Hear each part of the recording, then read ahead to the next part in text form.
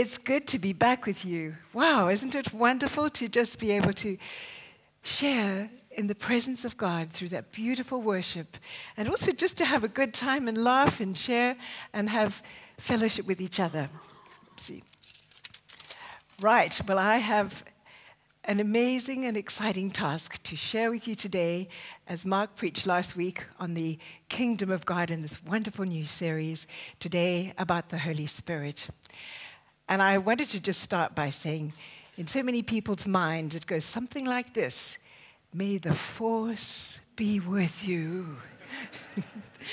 You know that Star Wars catchphrase is just so popular, isn't it?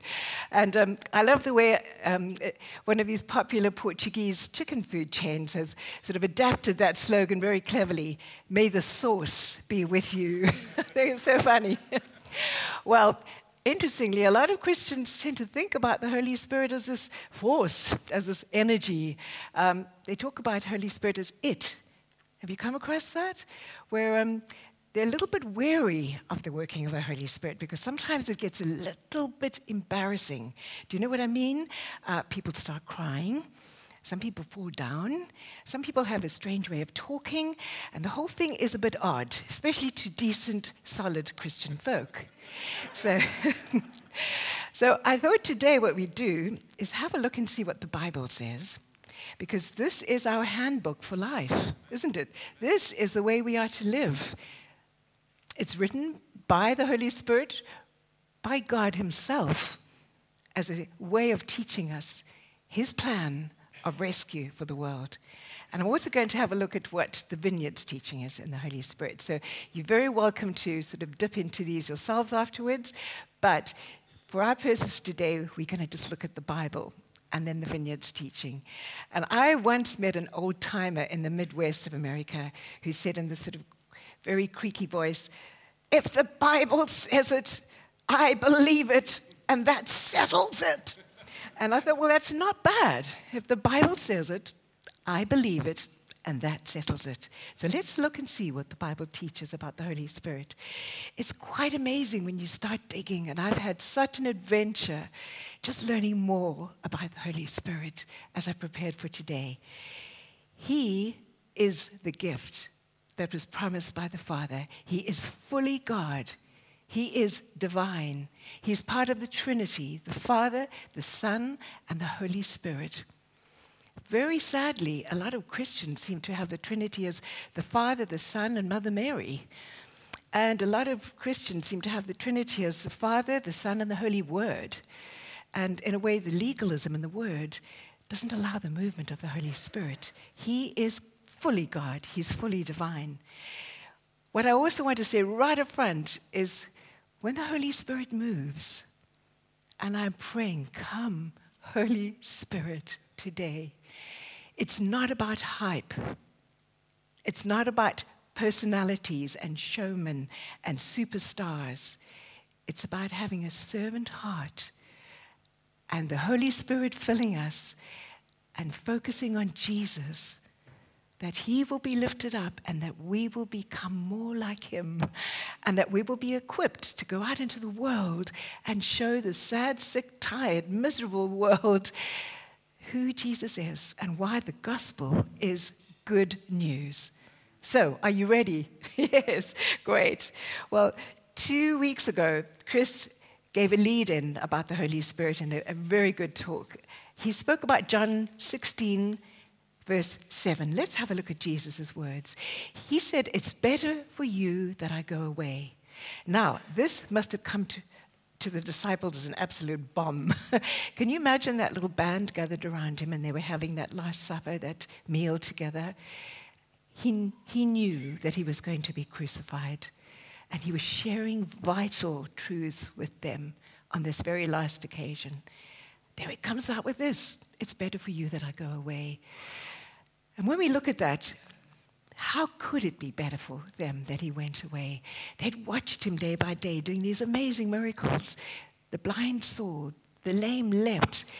It was incredible how even demons were cast out. And he would get up early in the morning to be with his Father. And then he had this amazing power that he could multiply loaves and fish.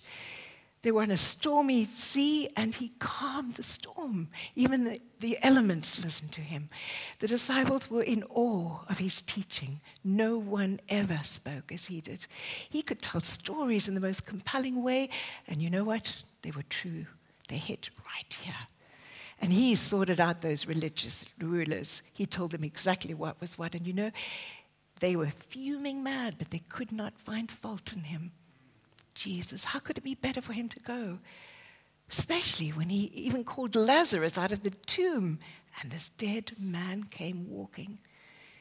Jesus explained, because Peter, of course, is the one who said, "Where do we go to? You have the words of life."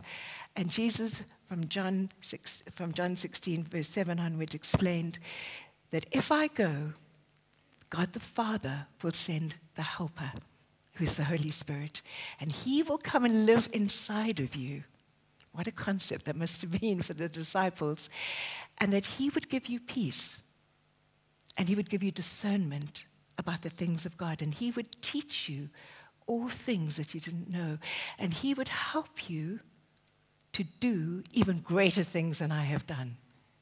Wow, that's what he said. Well, I bet it wasn't a very happy, peaceful time with those disciples. And you know the story. Things got from bad to worse. He was arrested, he was tried, he was crucified. The disciples were terrified, they scattered. And then it got really weird, because he came back from the dead. And he found them. He came to look for them. And he ate with them. He went fishing with them. And he showed them his wounds, that he was really alive from the dead. It was mind-boggling stuff. But then, let's have a look at Acts 1, 4, and 5. He's talking about this promise of God. On one occasion, while he was eating with them, he gave them this command: "Do not leave Jerusalem, but wait for the gift my Father promised, which you've heard me speak about. For John baptized with water," verse 8 says, "but in a few days you will be baptized with the Holy Spirit." Wow, they couldn't quite understand that. "And you will receive power," it says in verse 8, "when the Holy Spirit comes on you, and you will be my witnesses in Jerusalem and all Judea and Samaria and to the ends of the earth." Well, this must have been like dynamite for these poor little band of ragtag disciples, because they were largely just fishermen. I mean, you did have the odd tax collector, and then there was the doctor, but most of them were simple guys who just were around that Sea of Galilee. To be sent to the furthest reaches of the earth, that's quite something. It's interesting, the power that the Holy Spirit brings is the Greek word dunamis, and we do get dynamite from that. So it was like dynamite. When they prayed, "Come, Holy Spirit," and they did wait, bless them, after he'd gone, when he left them and he went to be with his Father, he said to them one last time, "Remember the plan, stay and wait in Jerusalem and wait for the Holy Spirit." Many must have been confused, doubtful, exhausted, puzzled, not sure. But just look what happened as they waited. The Holy Spirit came. And he came as they would never in a million years have dreamed. Tongues of fire, we read, settled on each one of their heads. Now, there were 120 in that upper room, and there were tongues of fire in each head. They had a boldness, they had a conviction of who Jesus is in a way they had never experienced before. And they were so excited, and they were speaking with a language that they'd never learned. And these were simple people. We know this was true because that was the Feast of Pentecost. So devout Jews were in Jerusalem at the time. It was 9 o'clock in the morning, and they heard this rumpus coming from this upper room. And they just said, "Are you drunk? I mean, what's going on?" But we read in the book of Acts, these people were utterly amazed because they heard this band speaking in their own language. So firstly, the gift of speaking in tongues through the Holy Spirit is not jabber jabber. It is actually a language. And these people recognized their own languages. They were Parthians, Medes, Elamites from Mesopotamia, Judea, Pontus, Phrygia, Pamphylia, Cyrene, Egypt, Libya. The list goes on. It's interesting how it's all listed here. They could recognize through this amazing experience. Do you see what God was doing? Why Jesus said, it's better if I go? Because not only the same Spirit that empowered Jesus would be in each believer, but they would be spreading this news far and wide. And John Wimber has a fascinating talk on the Holy Spirit where he says, it's estimated that in China today, there are over 150, maybe 200 million Chinese who have this gift of the Spirit. Isn't that extraordinary? So the scale of it is what Jesus was talking about. That's why greater things than we should do. It was waiting and then whoosh. I love that. That's the pattern.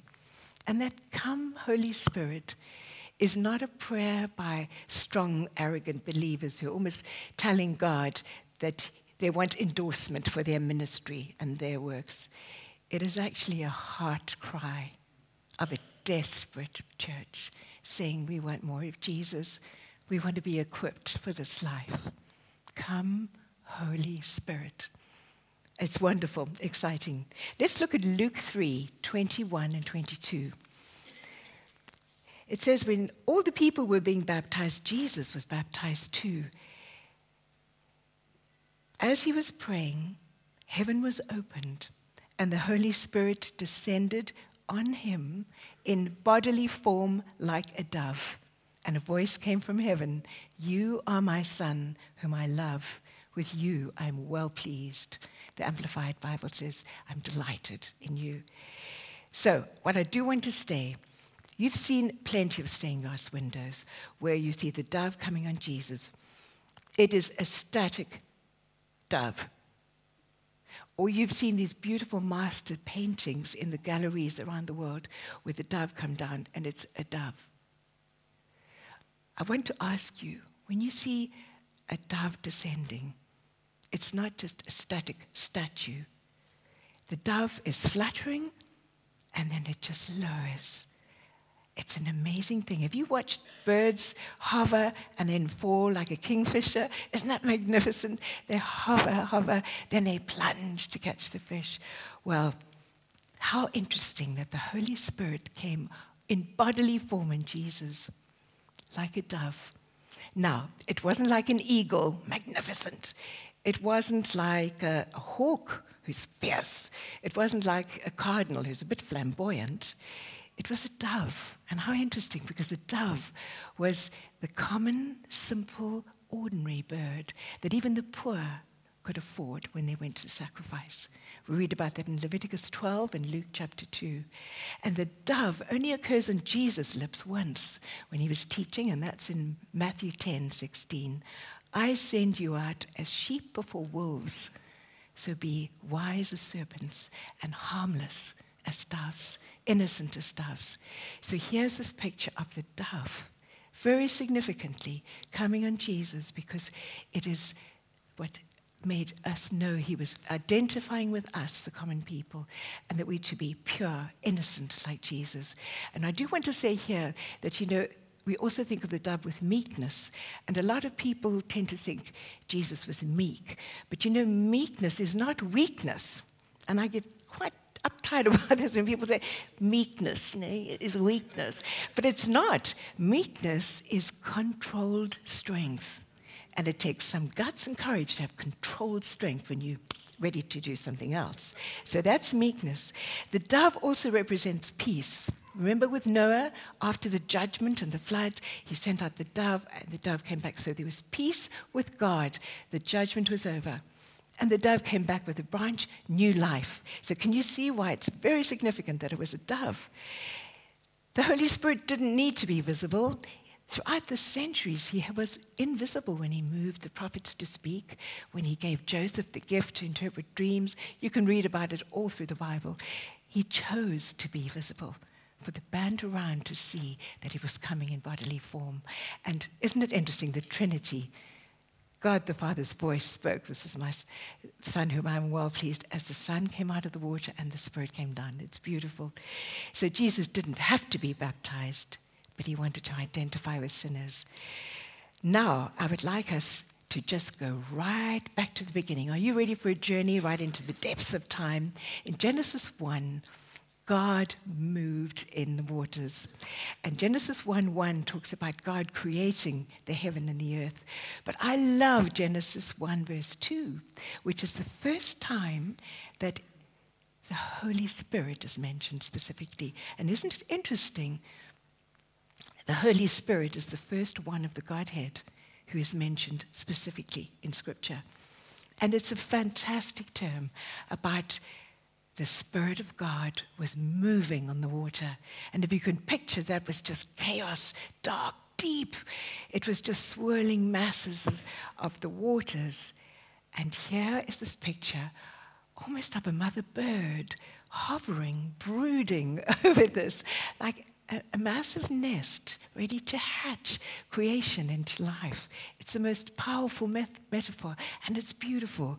I always think of the Bible as a symphony, and when you read, you get the same themes coming in different ways, and it's so beautiful.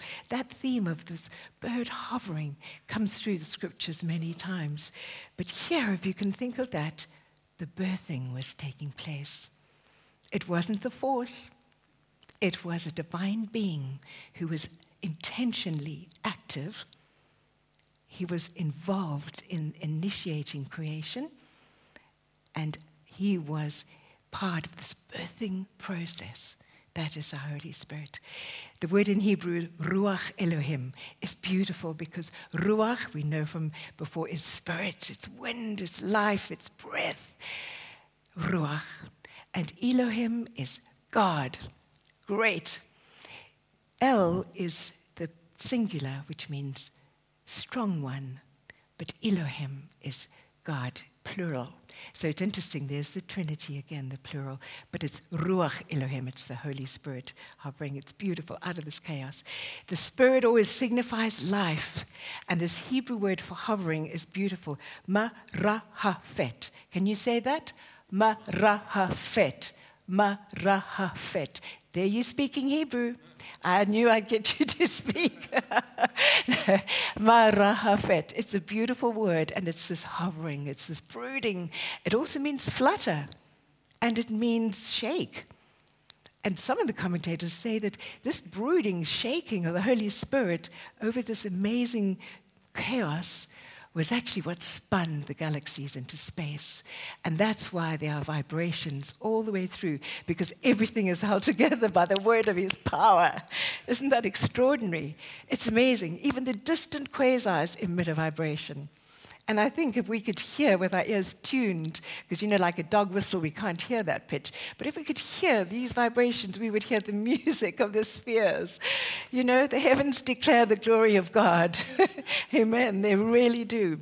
So Moses talked about this in Deuteronomy 32:11, which says, as the eagle stirs up and flutters over her nest and carries her young in her wings, that's how you led us in the wilderness. Oh, Jesus, when he looked at Jerusalem and he just had so much pain, he said, Jerusalem, Jerusalem, you've stoned the prophets, you killed those God sent.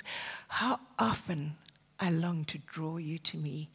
And what a strange thing for a Messiah to say, like a mother hen over her brood of chicks. It's amazing. So the word of God is there. So let's move on. The breath of life, the Trinity was there because God said, let there be. And we know Jesus is the word. The Trinity was moving. I just have to do a quick aside here. Man was no more than a dust ball. You realize that? I know we tried to say that first man was rather, shapely, but he was just a lump of clay and really a dust ball. But when God breathed, there we go, the life, he became a living being. Let's move now to the New Testament, the conception of Jesus Christ. This astounding story where the angel Gabriel comes to Mary, who's just a young a girl from Nazareth, and he says, you are going to give birth to the Christ child. Let's have a look at one, in Luke chapter 1, verse 35. When she asked the angel, how can this be? An absolute wonder, how can this be?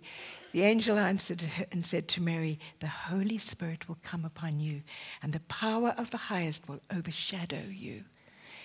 Now, this is just the same theme, like in Psalm 91, he who dwells in the secret place of the Most High will abide in the shadow of the Almighty, and you will cover us with your feathers. We will be under your wings.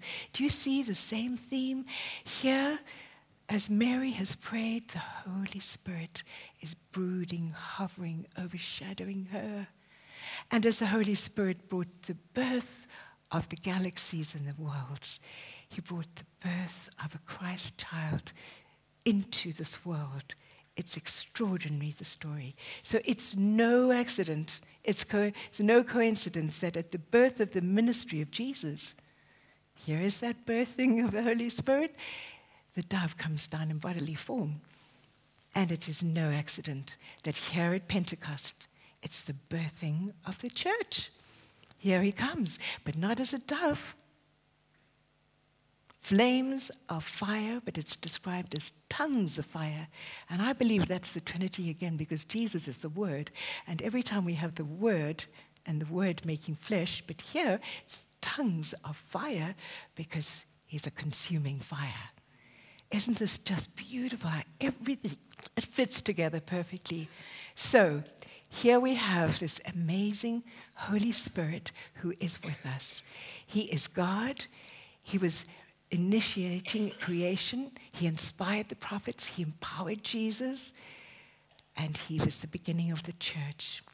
And my story is that as a 21-year-old at university, studying psychology, studying English, French literature with nihilism, existentialism, all these voices, I thought, what is the truth? And is there such a thing as love? And if God is love, how come there's all these problems? And I just couldn't get this out of my mind. And one night, by myself in my room, I knelt down and I asked God if he was real to show himself to me. That's the prayer he loves to answer. But the way he answered me, I just never expected. I had studied linguistics, and so he used an amazing filling of the Holy Spirit with a knowledge of Jesus Christ, an encounter with Jesus personally, and the speaking of tongues. And nobody had laid hands on me or spoken to me. It was quite extraordinary. So there I was in my room. I thought, what's happening? I put the pillow over my face. I thought, no, I've got to just breathe deeply. And it just came out all in fully. That really happened. My life totally turned around. Nobody at university could believe that I was going to church and I was going to be baptized in water. So the Lord has a sense of humor, but my life was turned, and that was a long time ago, you can imagine. But you know what? The Holy Spirit is with me, giving me a freshness, giving me a vitality and an energy, because I love him.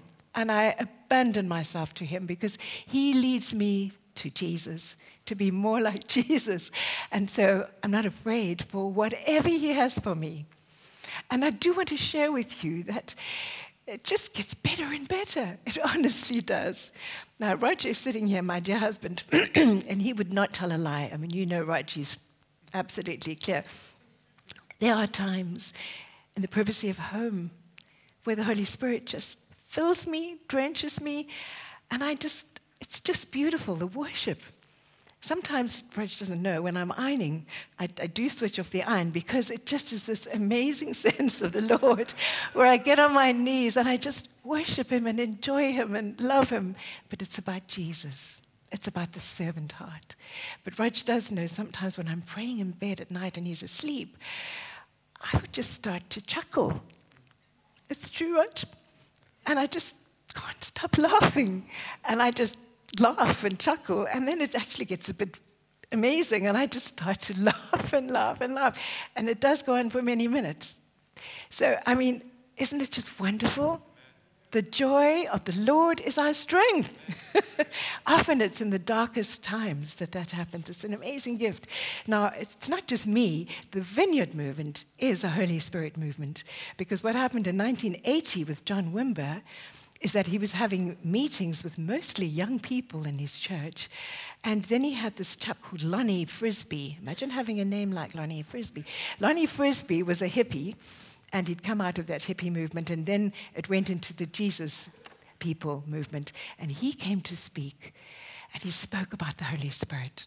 And he said, come, Holy Spirit, as we are praying. And an amazing thing happened. He waited and whoosh, just like in the early church. John Wimber describes it as all heaven broke loose. I love that. And what happens, they were moved to go out into the streets and to start praying for people. Thousands came to know the Lord. Do you remember the book of Acts? I was telling you about all these Jews that were there, the devout. 3,000 came to the Lord in one day when Peter got busy. And this is Peter, who was scaredy pants. You remember he ran away. And here he had such a boldness. 3,000 came to the Lord. It is limitless, the power of the Holy Spirit. It's dynamite, but it's for good. It's for Jesus Christ. It's very, very exciting.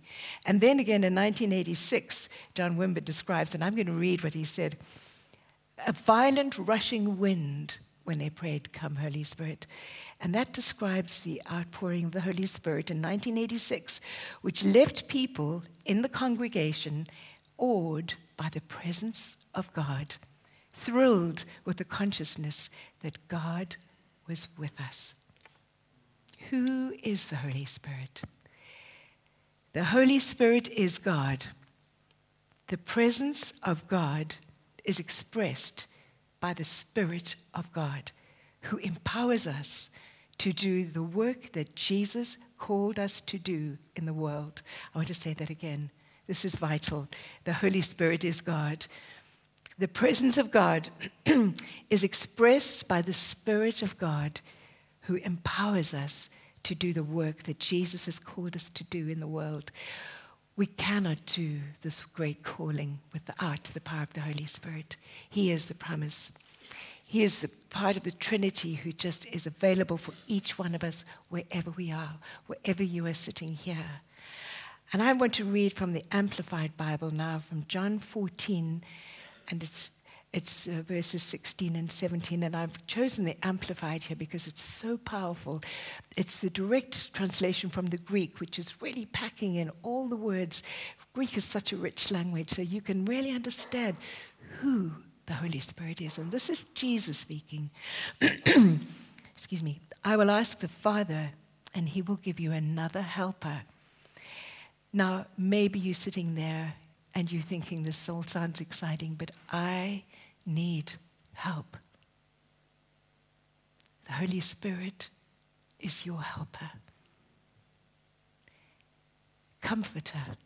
Maybe you're grieving. Maybe you're mourning. Maybe you've lost somebody who you love. Maybe you've had a burglary. Maybe you're mourning that you feel your life has been wasted. Maybe you're grieving because you're just alone so much of your life. Maybe people have been telling you lies and you need an advocate. You need to be led into the truth. You need someone who is on your side, who believes you, who loves you. Intercessor. Someone who prays for you and with you. And if you don't know how to pray, you can ask Holy Spirit to give you a heavenly language so you can pray. You don't need to have words. Counselor. Look at these words. Strengthener. Oh, you need to be made strong. You're sitting there and you're feeling, I feel so weak, so helpless. So much is happening in my life. I need strength. Well, he is your strengthener. And when everything else has failed you, he's your standby. This is the truth. This is what Jesus said. And he's to be with you forever. He's the Spirit of truth, whom the world cannot receive. People don't understand, and they can't take it to its heart because they do not see him. That's why he had to come like a dove and he had to do this. They just think there's nothing. But they don't know him. But you know him, Jesus said, because he, the Holy Spirit, remains with you continually and will be in you.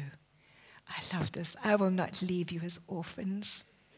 You might have been forsaken as a child. You might have been abandoned by someone you love. But he won't leave you orphans or comfortless or bereaved or helpless. I will come back to you. And the way that he's come back as God is through the Holy Spirit working. And we know Jesus is coming back again. And while I'm on that, everybody who says that they're a Christian, Not necessarily so, because he said on that day, many will say, Lord, Lord, we did this in your name, and we did that in your name. Just look at the thrust of that. I did this in your name. I did that in your name. Can you see that's not Father heart? And he'll say, I never knew you. Depart from me. Jesus said, by their fruit you will know them. And as I close, and with the band, please come up, I want us to just have a look at some of the ways that the Holy Spirit comes to us. Oh, he helps us to be more like Jesus. He's our guarantee of faith. He empowers us to minister to the non-believers. But let's look at the gifts of the Spirit while the band's setting up.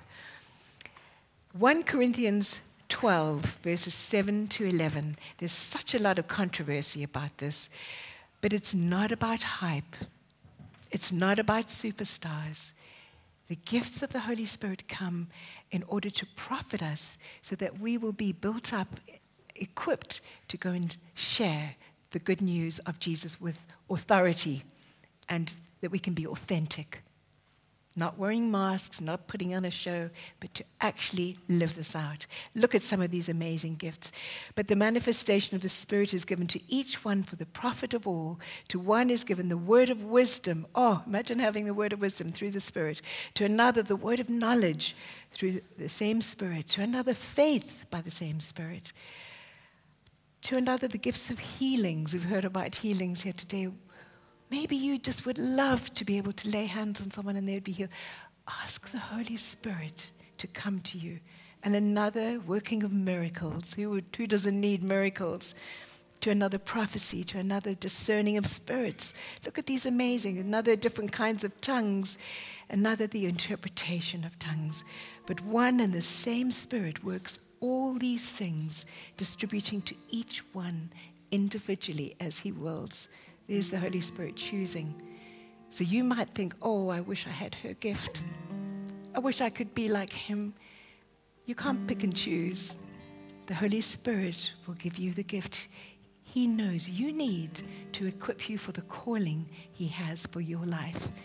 And if you just wonder if you've even got a calling, I can tell you do have. Everyone is called. Take time as we quietly sit here to say, come, Holy Spirit, come. And you know what's so wonderful? When he comes into a life and he starts filling you, you do get the gifts. There are 9 gifts. But what I find is most amazing is in Galatians 5:22, the fruit of the Spirit. And there are 9 characteristics in the fruit. Things that you will start to exhibit in your personality. Not like a sausage factory where everybody's the same. But he will use your personality, your quirks, your ways to have these characteristics amazingly. Look at them. The fruit of the Spirit is love, joy, peace, long-suffering, kindness, goodness, faithfulness, gentleness, self-control. Wow. There's another whole sermon in these, the gifts and the fruit. By their fruit, you'll know them. That's what Jesus said. So let's be quiet and ask the Holy Spirit to come. Come, Holy Spirit. Come and fill us.